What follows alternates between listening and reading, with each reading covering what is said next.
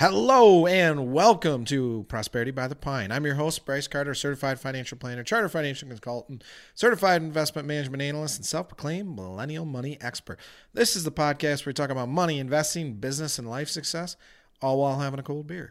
Cold beer of the week is from Great Divide Brewing Company out of Denver, Colorado, and it is the Colette Farmhouse Ale. I've never had this. We're going to give it a good old try. It's kind of cloudy, but we shall see.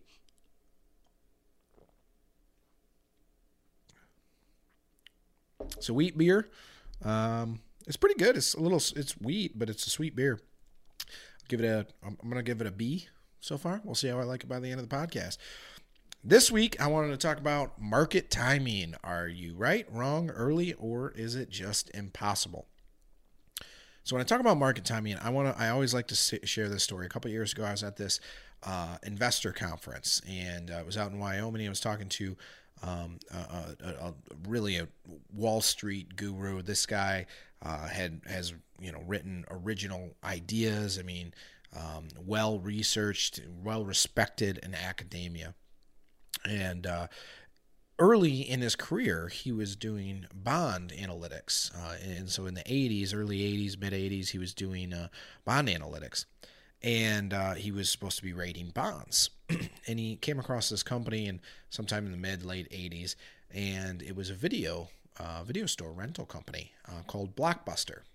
And he was looking at the company and he said, and this is him telling the story, so let's just pretend that it's all true because I cannot independently verify what he was thinking in 1985 as I was not born yet. But he said that he envisioned that at some point you were just going to be able to take your remote, point it at the TV, and watch whatever you wanted to watch. Now, think about that for a minute. Is 1980-something, personal computers are hardly a thing. The cell phone is non-existent. The DVD player is non-existent. Surround sound is only for the ultra-wealthy. Wi-Fi was not even dreamt of yet, as far as I know. And he was thinking at some point you'd be able to point your remote at your TV and watch whatever you want. Now, that's $1 billion idea, obviously, but the technology wasn't there. But he said to himself that this company is not really worth anything. I'm going to rate their bonds poorly. I don't know that he ended up doing that because he thought the technology was going to get there. Now, this is 1980-something. So let's think about this. How long did it take for him to be right? Right? I mean, Netflix came on the scene in early 2000s.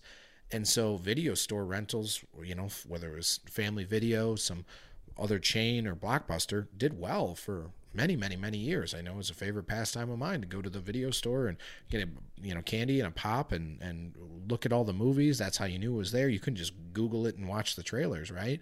And so he was right to a certain degree. And so he told me, this is his quote, "I just believed that in a few years you'd be able to turn on the TV and watch almost any movie you want, and therefore video rental stores would be obsolete." And then he joked, "I may have been early, but I was not wrong." And I would argue that early and wrong in the markets is pretty much exactly the same thing, right? I mean, it could be, let's say 2 decades worth of positive earnings and good things for Blockbuster. I don't know that definitively, but it took a long time for his theory to play out. So let's say that you do have beautiful foresight. You can look into the future, and he did, clearly. It would have been smarter to quit Wall Street and try working on Netflix at the time, right? But let's say that you did have the gift of foresight, and you predicted that when Apple went public in 1980, that's when Apple went public. Let's say you predicted that personal computing was going to explode and that every American would have multiple personal computers in their house, and Apple was going to be a leader in that category. Let's say you predicted Apple would be selling a $1,000 handheld device, or even sometimes more than $1,000, and almost everybody would be walking around with one. I think it's, like 30% of people have an Apple iPhone. Let's say that you predicted that hundreds of millions of people would buy these $1,000 handheld devices. Let's say that you predicted that Apple over the next 3 decades was going to be one of the most successful, innovative, and admired companies with some of the best profit margins, some of the smartest people, and some of the most after-tax profits. Knowing all that, you would have bought Apple when it went public, right?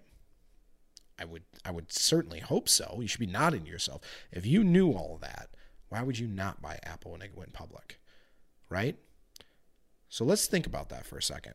You knew that Apple was going to blow up. You knew Apple was going to be enormously successful, and you knew that, just hypothetically, right? Would you buy Apple when it went public, and would that be a good investment? For 26 years, it would have been a bad investment. In terms of, you could have bought an S&P 500 index fund and done better. It took until late 2006. Now, the company went public in 1980. It took until late 2006 for the Apple investment to surpass and then explode past an investment in the S&P 500. So for 26 years, even though you knew all these things were coming, you just, in 1980, it was too early. You bought it too early. You bought a beautiful concept with a gift of foresight, and the better investment would have been just buying the damn S&P 500. Beer break. So the vast majority of the time, even if you're right about a concept, if you're wrong on your timing, if you're early, you can get burnt. You can absolutely get burnt. And so that's where market timing, in my opinion, is just about impossible, right? Even selecting individual names like that, like the bet on Apple, yeah, it turned out to work out really, really well if you are a very, very patient investor. 26 years of underperformance, a more volatile company. I mean, Steve Jobs got ran out, Steve Jobs got put back in, et cetera, right? I mean, you got to be enormously patient to wait 26 years for better performance, even if you did have that perfect clairvoyance, which we all know none of us do. Like, you can't know what the next Apple is going to be, or what the next Amazon is going to be, or the next Netflix. You can't know that, right? And even if you did know that, let's say there's a Chinese electric car manufacturer that competes with Tesla. It's called NIO, whatever. They make beautiful looking cars. Let's say they're going to be the next Tesla. And let's say that I bought them right now. Who's to say between now and when they become the next Tesla, the Tesla of Asia, the Tesla of China, and they go to $800 a share, and they're like $4 right now. Let's say we accept that premise. They're going to do that. It could be 5 years. They could go down to $1 a share. I could lose 30, 70, 80% of my investment. Who knows, right? Even if I knew for a fact, because the Communist Party backs this company, that they're going to explode, even if I knew that, I might be wrong on my timing. And if I'm wrong on my timing, I might as well throw the money down the toilet between now and then, because I could just buy the entire market and ride that wave, which is going to be significantly less volatile than one individual holding based in China, right? So just kind of put this in context. Let's say that you invested $10,000 in the S&P 500 in 2004, the end of 2004, and you stayed fully invested until the end of last year, 2019. $10,000 would have grown to about $36K, okay? Now, let's say you missed the 10 best days of market performance. So you got in the S&P 500 in 2004, the end of 2013. If you missed the 10 best market days, your return goes from $36,000 down to $18,000, pretty much half. If you missed the 20 best days, it goes from a $36,000 to $11,900. Now you're just barely breaking even, right? Let's say you missed the best 30 days. Your $10,000 investment is $8,150. And if you missed the 45 best days, your investment got cut in half. So let's think about that. I don't know how many thousands. I'm going to do quick math in my head here. I'm guessing during that period of time, 2004, you're probably looking at probably 5,000. About 4,000 trading days. And if you miss the best 10 days, your investment gets cut in half. Now, who's to sit here and say, I know that the market's going to do better tomorrow, next week, next day, and worse after that, right? You can't know that. And even if you did know what's going to happen, if you're wrong on your timing, your investment gets burnt and you lose. So my point of this is to say, time in the market matters. Timing the market does not, because you can't do it. It's just that simple. So time in the market, not timing the market. It's just that simple, right? That legendary academic investor I was talking about, he'd probably laugh and agree. early and wrong are really the same thing, right? And so if you could predict what was going to happen and you could predict it to the nth degree where you're right on timing, yeah, you'd be the best investor in the world. But nobody does that. And even if you're right about things, even if your thesis pays off that, this company, this stock, or this sector is going to do this, that, or the other, you better be damn patient because it's always a bumpy ride, right? So that's this week's episode of Prosperity by the Pint. A little bit of a serious tone this week, but I had fun doing it. Don't forget to subscribe, iTunes, Facebook, YouTube, podcasts, Spotify, wherever you listen. That's where I am. Cheers.